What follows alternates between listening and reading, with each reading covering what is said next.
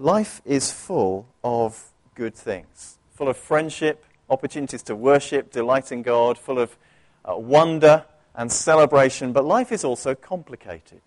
If you've noticed that, I'm sure you have. I have. Life is complicated and complex, and decisions can be hard to make at times. There are difficult things that we have to face and work through. Sometimes that might be in our employment. Some of us in this church, some of you, I think, are employed to do some very complicated things. Things that other people wouldn't understand. Particularly challenging things mentally that you're given a task to do that very few people could do. Some of us have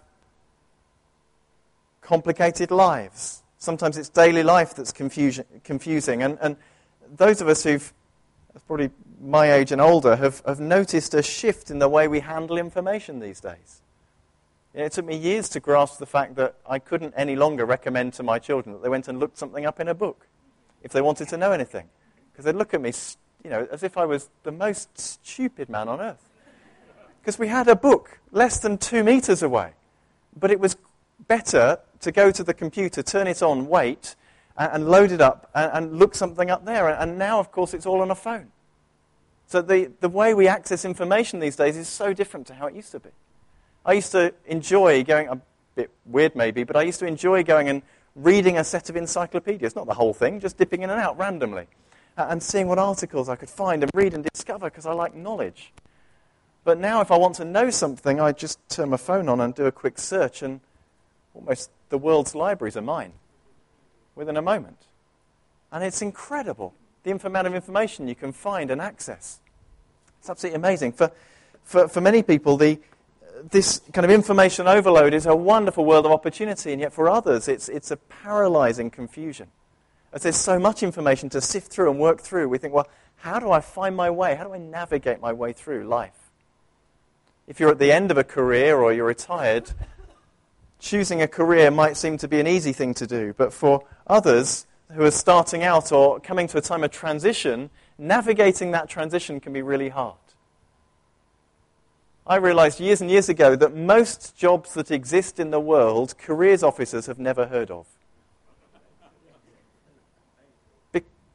We haven't heard of. If we sat and had a few hours and just listed the kind of jobs that you all have, many of us would go, what's that, to some of the jobs? We kind of get accountant and lawyer and doctor and nurse and teacher and some of those things, but the world of work is so diverse, and people are navigating their way through this on a day-by-day basis. Most people, by the end of their working life, will have had 3, 4, 5 careers during that time these days. You don't any longer go to one company for life and follow one career for life, but people are taking major shifts as they're going through life, and that's quite challenging. It requires a different set of skills from how life used to be managed and how we used to approach it, and it's difficult. And we might easily come and look at these things and say, well, how do we cope? But I want to encourage you today and tell you that God's got a plan, and He's got an answer. There is an answer, and it's an ancient one. It's an ancient answer that God gives for how we should live.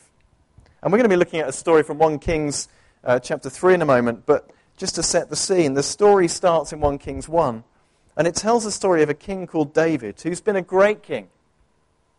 Far from perfect, but a great king, because he had a heart after God. He wanted what God wanted.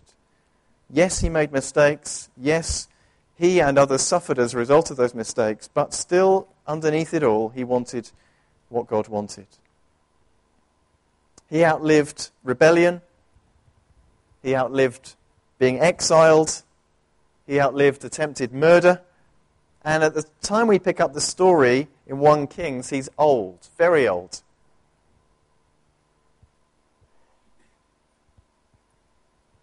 And we read a couple of chapters about some problems where David's son, Adonijah, proclaims himself king. He decides that his father's getting old and he wants to be popular, he wants to be the king, and so he just proclaims himself king.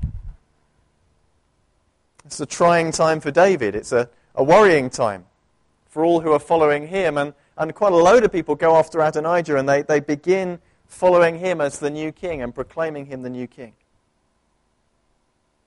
There's a few people that don't, and they go and tell David, and David fulfills a promise that he'd made previously, to choose a different son of his to be king. So whilst Adonijah is proclaiming himself king, David chooses Solomon to be king instead. And he hands control over to Solomon. Solomon takes his seat on the royal throne at a young age. He eventually deals with all those who threaten his position, mainly because the people who are threatening his position trip themselves up and make mistakes themselves. And then we pick up the story in 1 Kings chapter 3, where Solomon, the successor to David, is making his way to make an offering to God. He's gone to worship, he's gone to delight in God, and we're going to read a little bit about the time when Solomon made an offering and the time that God showed up to speak to him. And we read this from 1 Kings chapter 3. I hope you can read that on the screen. So it says, Solomon made an alliance with Pharaoh, king of Egypt, and married his daughter. He brought her to the city of David until he finished building his palace and the temple of the Lord and the wall around Jerusalem. The people, however, were still sacrificing at the high places because a temple had not yet been built for the name of the Lord. Solomon showed his love for the Lord by walking according to the instructions given him by his father David, except that he offered sacrifices and burned incense on the high places.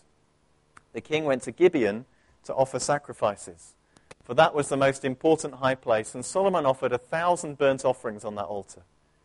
At Gibeon, the Lord appeared to Solomon during the night in a dream and God said, "Ask whatever you want me to give to you."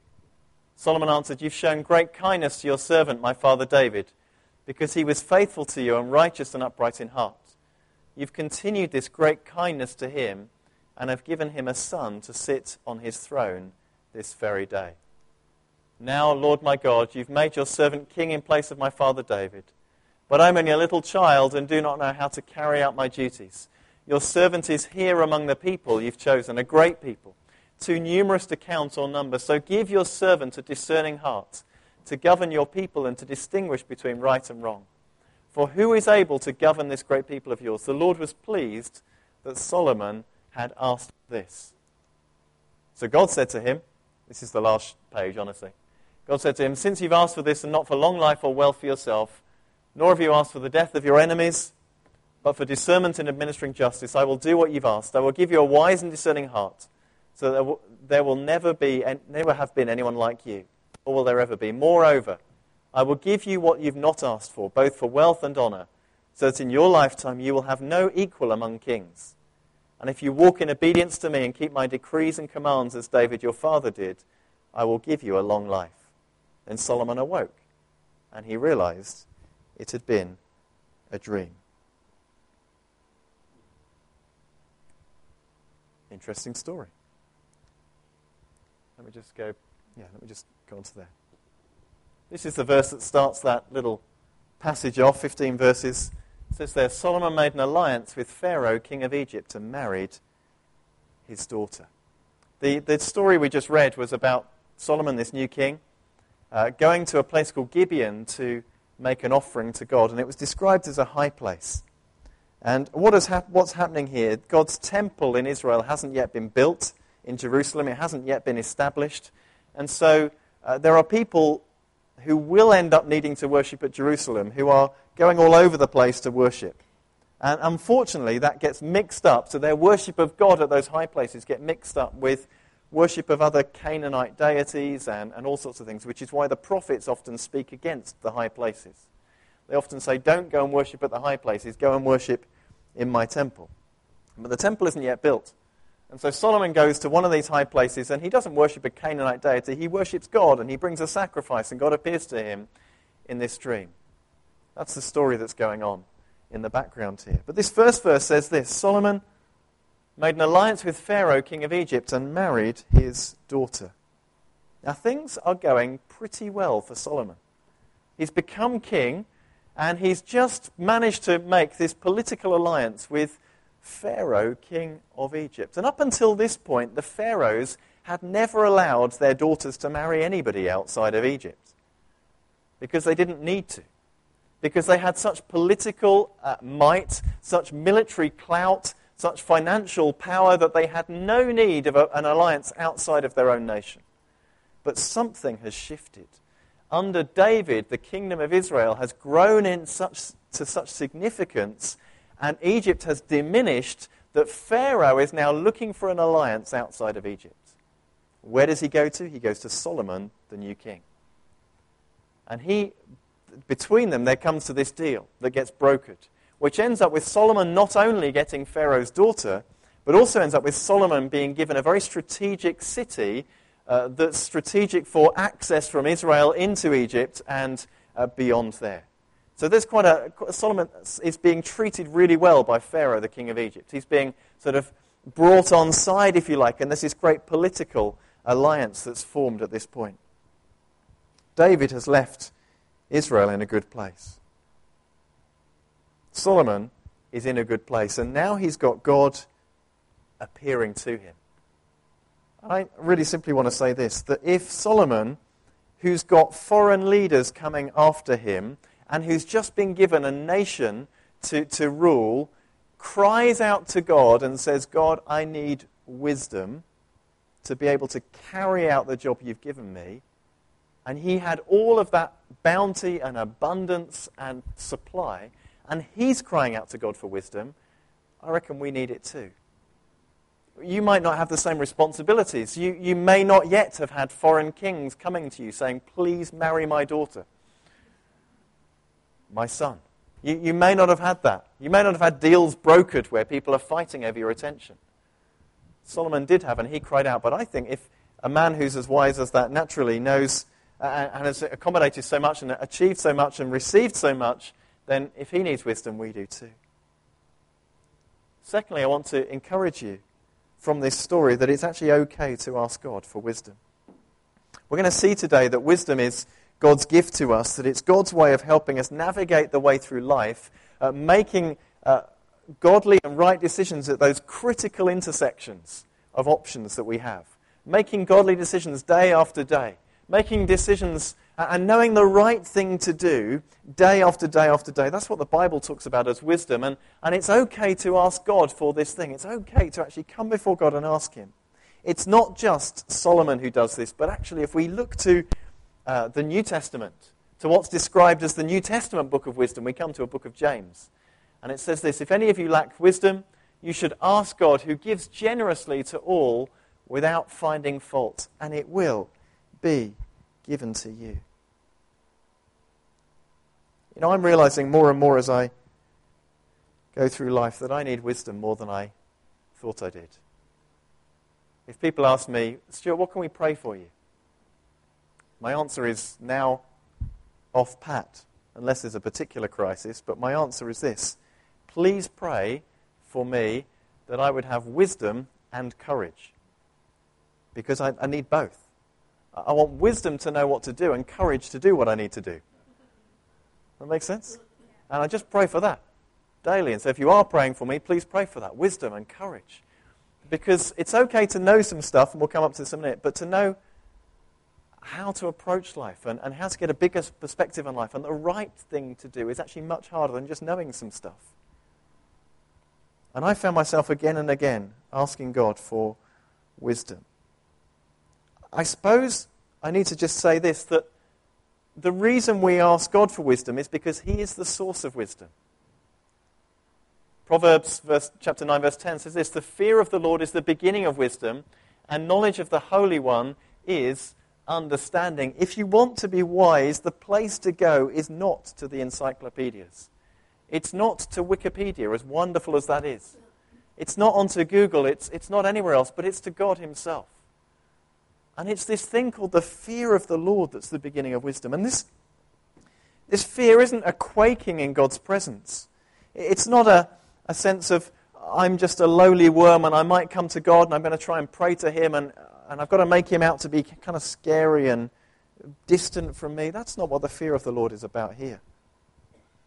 But it's a reverence that's filled with joy that recognizes that God welcomes us into his presence, but that God is God, and we're not. And that's what the fear of the Lord is about. It's incredibly releasing, because I come to God, and I come to meet with him, and I come to pray, And I'm so thankful that I'm coming to one who's got the answer. Because I haven't. And you haven't. And we come into God's presence and we say, God, I thank you that you have what I need. That you are what I need. That you welcome me to come. That I don't need to come scared and quaking, but that fear is a reverence that honors and acknowledges God for being who he is.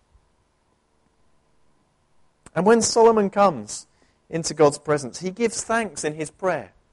If you had that passage open in 1 Kings 3, he looks back and says, thank you, God, for what you have done. Thank you for all that you've done to my father. Thank you for the way you've protected me, but I'm only a little child and I don't know how to carry out my duties. Help. And Solomon knows where to go. And he gets that wisdom in spades from God. Thirdly, wisdom and knowledge go hand in hand. Solomon says this, so give your servant a discerning heart to govern your people and to distinguish between right and wrong, for who is able to govern this great people of yours? Those of you who have read your Old Testament or have worked through the Bible in a year plan this year will know that the Old Testament stories about the kings are told in two places. And so this story is also told in the book of Chronicles. And this is the verse from Chronicles, and it uses slightly different words. It says this, give me wisdom and knowledge that I may lead this people, for who is able to govern this great people of yours? Just slightly different, same meaning, but slightly different Hebrew words they used. And here, Solomon's saying, give me wisdom and knowledge. And I just really want to leave that on the screen for a moment to help us distinguish that wisdom is different from knowledge. I said earlier that I used to delight in going to look at, it was a primary school actually, there'd be a set of Children's Britannica, and I used to love just going and flicking through and reading an article for some bizarre reason. But wisdom is very different from knowing stuff. You can know lots and lots and lots of things, but it doesn't make you wise. It doesn't make you able to handle life's permutations and complications, and even just to live well. I've known some incredibly intelligent people, some of whom I wouldn't ask to make me a cup of coffee or make a piece of toast, or certainly not both at the same time. Because you'd come out with your coffee buttered and your toast would have sugar in, and it'd just be a mess. Because they're incredibly intelligent and they know so many things, and it's as if the brain has taken in so many facts that there's no room for anything else.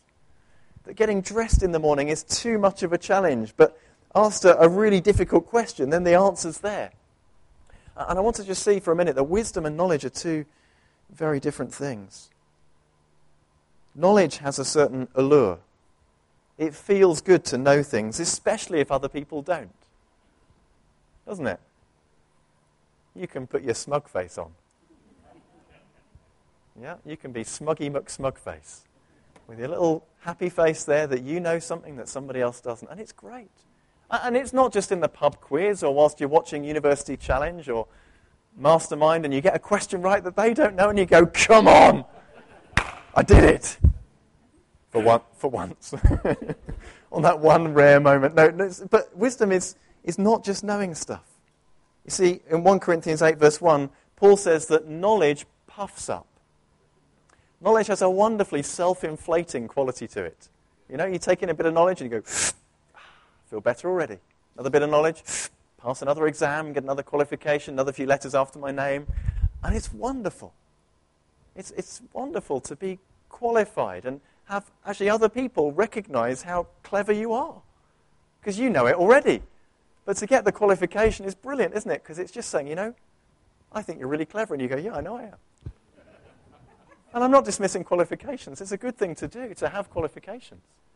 But we need to be careful that we don't overplay our hand and value knowledge so much that we downplay wisdom. I was having a conversation last night, and I made this observation, which I'll repeat. You can question if this is right or wrong, but I reckon there's a load of schools where some incredibly bright pupils would do well to spend an hour with the caretaker to actually learn something about life. Because some of those incredibly bright pupils have a lot to learn still about how life works and some of the basic decisions that you make on a day-to-day basis. And I think some of the caretakers might be able to help with some of that, you know? See, wisdom isn't wrapped up in professorships. It's not held in universities alone. Wisdom is not the reserve of those in high position. Wisdom is distributed to those who want to find it, to those who've asked for it, to those who've sought for it. And you don't have to be rich or wealthy or knowledgeable to be wise. I think there's a huge distinction. Now, knowledge is good. I love learning things. In fact, to my own destruction sometimes, I love learning things. I can stay up too late reading more stuff to learn more knowledge. And I go to bed later than I should, and I've learned some stuff. But if only I had a bit more wisdom, I would go to bed earlier. I really would, because that's the wise thing to do. But I want to feed this insatiable desire for knowledge, and it actually isn't very wise. There's a time when wisdom needs to kick in, and you go to bed, you get an early night, and you feel much better the next day, and you can do some stuff. Rather than waking up with 4 hours sleep, having had 4 hours sleep, and think, oh, I feel a bit rough today. Yeah, duh, there's a reason for that. It's good to know things, but knowledge without wisdom is dangerous. Wisdom knows the limits of your own understanding. Wisdom knows what to do. Wisdom knows when you should stop arguing with somebody even when you're right. I think our system is skewed towards knowledge and skill because it's quantifiable and measurable. And we can spot the people who know stuff and can do stuff, and we can honor them. But wisdom is a little more intangible. Wisdom, though, is observable. You notice it. Though you may not be able to measure it, you notice it. I tell you how you notice it. I think I notice it by when I need to work my way through a difficult issue, I find myself going to talk to people about it at times. When I'm facing an opportunity, sometimes I'll go and talk to people about it. And I think the people I choose to go and talk to about it are wiser than I am. And so I think I've observed something in them that is different to me, and it might not be measurable. It might not be measurable in qualifications or position or anything else, but there's just something I think, I need to talk this through with you. And maybe you've got folk like that too, that you bounce ideas off. And the reason you're doing that is because you recognize something in them, something noticeable. If knowledge understands the options that we have and allows us to investigate them and know about them and think them through, wisdom is what knows what's important about making those decisions. Wisdom helps us make the right decisions. I don't know if you've been watching the Olympics. I'm sure you have watched some of it. I think knowledge helps you understand how to be good in an event. Skill is the thing that you use to be good at the event, but wisdom is what helps you understand where that event fits in the whole of life. There was an interview that was conducted with 2 American divers, and some of you will have seen this because it's gone around Facebook a little bit. They didn't win gold, they won silver. And if this video clip works, you'll be able to see their interview. If it doesn't, I've just built you up for a blank screen. But let's have a go. So this is what they said in this interview. David and Steele, congratulations. David, you came to Rio with a gold and bronze from London and a whole lot of pressure. What does it mean to come out and medal here in the synchro event? Yeah, I just think the past week there's just been an enormous amount of pressure, and I've felt it, and it's just an identity crisis. When my mind is on this and thinking I'm defined by this, then my mind goes crazy. But we do have to know that our identity is in Christ, and we're thankful for this opportunity to be able to dive in front of Brazil, in front of the United States, and it's been an absolutely thrilling moment for us. You now have gold, silver, and bronze Olympic medals. How much does this free you up for the individual event? It does. It takes a lot of pressure off of me, but this never could have happened without Steele, without him pushing me, without him loving me well, encouraging me, and my wife has just been a solid rock, and I couldn't have done it without them. Well, and Steele, for you, your first ever Olympics, first ever Olympic event, how were you able to maintain your composure so well? I think the way David just described it was flawless. The fact that I was going into this event knowing that my identity is rooted in Christ and not what the result of this competition is just gave me peace, it gave me ease, and it let me enjoy the contest. If something went great, I was happy. If something didn't go great, I could still find joy because I'm at the Olympics competing with the best person, the best mentor, just one of the best people to be around. So God's given us a cool opportunity, and I'm glad I could have come away with an Olympic silver medal in my first ever event. All right, congratulations to you both. Thank you very much. I don't know if you heard that. The sound quality was awful. That's because it's taken a couple of hours to get that sorted out and transferred into the right format. But the guy was saying there, I'm just really pleased that our identity is rooted in Christ. So if this event goes really well, it goes well. If it doesn't, it's still okay because my identity is rooted in Christ. And when he was asked, what's this like? He could have said, we missed out on the goal, we didn't get it. He said, no, it's great, Because wisdom has given them the opportunity to understand and put in perspective the event. Knowledge has enabled... Has somebody just won on one of those machines where you put money in? A little slot machine. I think so. Okay. Alan, we'll give you a hand in a minute to get that sorted out. I think there's just been a pocket emptying. If only it had come before the offering.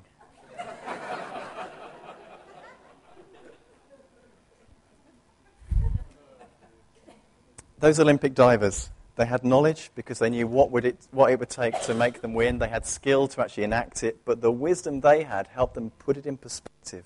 And I trust or mean that their life doesn't fall apart when they go back home. And doesn't fall apart when they go back home and they're no longer competing. Because for some athletes, it comes to an end, doesn't it? You see them and their life is just ended when they've lost that ability to be competitive. Let's move on really quickly. Let's not downplay wisdom anymore in our own lives and our own need of it. I think it's easy as Christians for us to talk about what God has given. We celebrate salvation. We do. If you're not yet following Jesus, I want to recommend it's the greatest way to live. The greatest thing you can do is to say yes to Jesus. Why? Because there's an incredible transition from a life that's lived away from God to the one that's lived with Him, which sets you up for an eternal hope, where we can be with God forever. And we tell this story about going to be with Christ when we die, of not fearing death, and all that is true and it's wonderful. But Jesus came to offer life before death, as well as life after death. As a church tradition, we believe in miracles.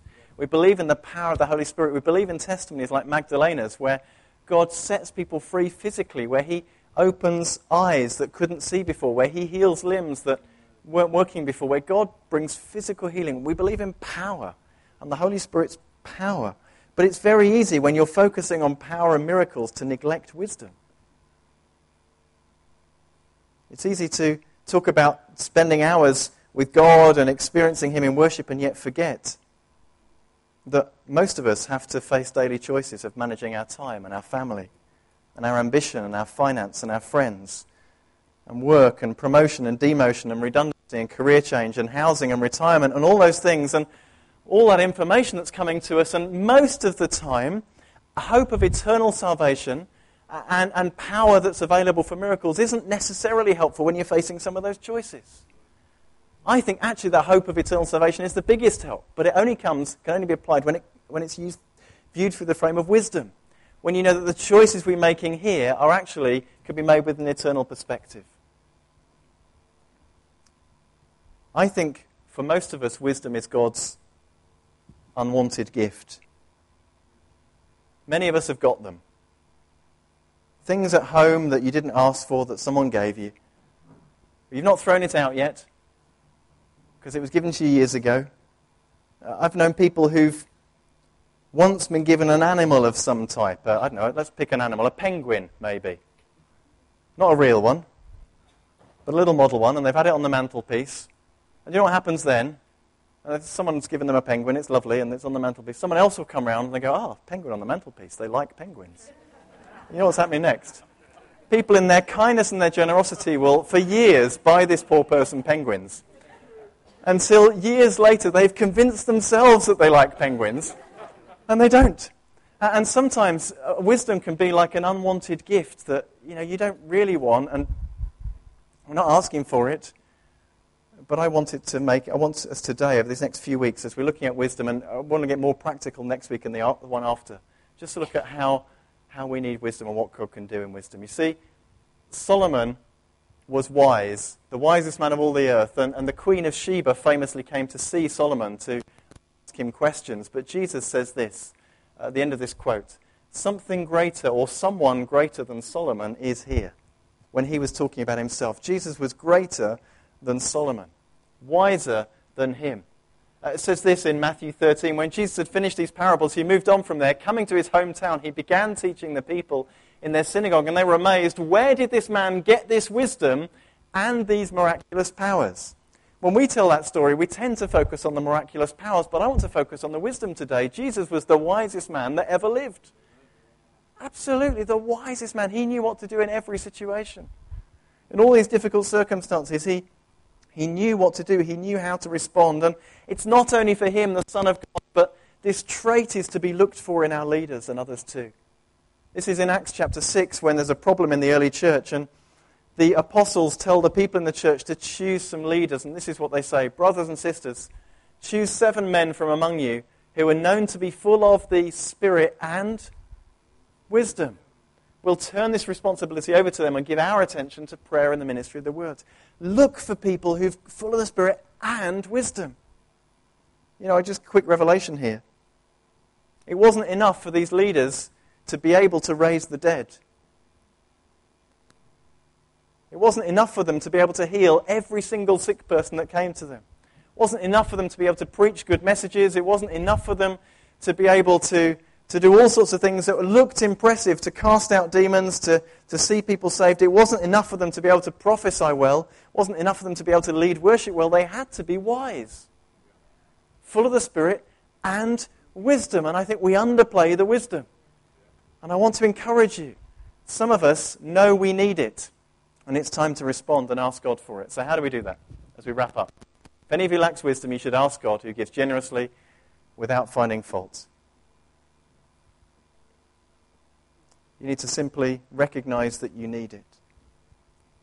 Just say this: you can't trade on the wisdom you used to have once. Some of you will have been told that you are wiser than your years. And that's encouraging at 15 when you're acting like an 18-year-old. When you're 35 and you still have the wisdom of an 18-year-old, it's not good. You can't just bank it, and you've got to move on and keep growing in wisdom. And I want to encourage us today to keep growing, to recognize our need of wisdom, to desire it. Secondly, to come to God. And remember this passage and the encouragement before, that the fear of the Lord is the beginning of wisdom. There's no better place to find it. Thirdly, to ask. So you ready? First, recognize you need it. Secondly, come to God because he's the source of all wisdom. Thirdly, ask for it. Fourthly, believe. It says here, believe and don't doubt. Just believe that God wants to give you wisdom. He's given a promise here. Finally, some practical steps to add into those. Observe God. When you're taking time with God, observe him. Take time observing your own life and observing others. When I read the book of Proverbs, as I have recently, I realize that a lot of the wisdom that's contained there is observational. Solomon and others are observing life going on around them. They've already observed God, and they're saying, this is what I see happening. And they're drawing wisdom from that. Reflect on God's word and in his presence. It's okay to ask questions of God. It's okay to ask God about life as it unfolds in front of you. And finally, and we'll talk about this another time, associate with wise people. If you want to get wise, hang around some wise people. That's it. So recognize that we need it, come to God, ask, believe, observe God and others, reflect on God's word, and get around some wise people. Shall we pray?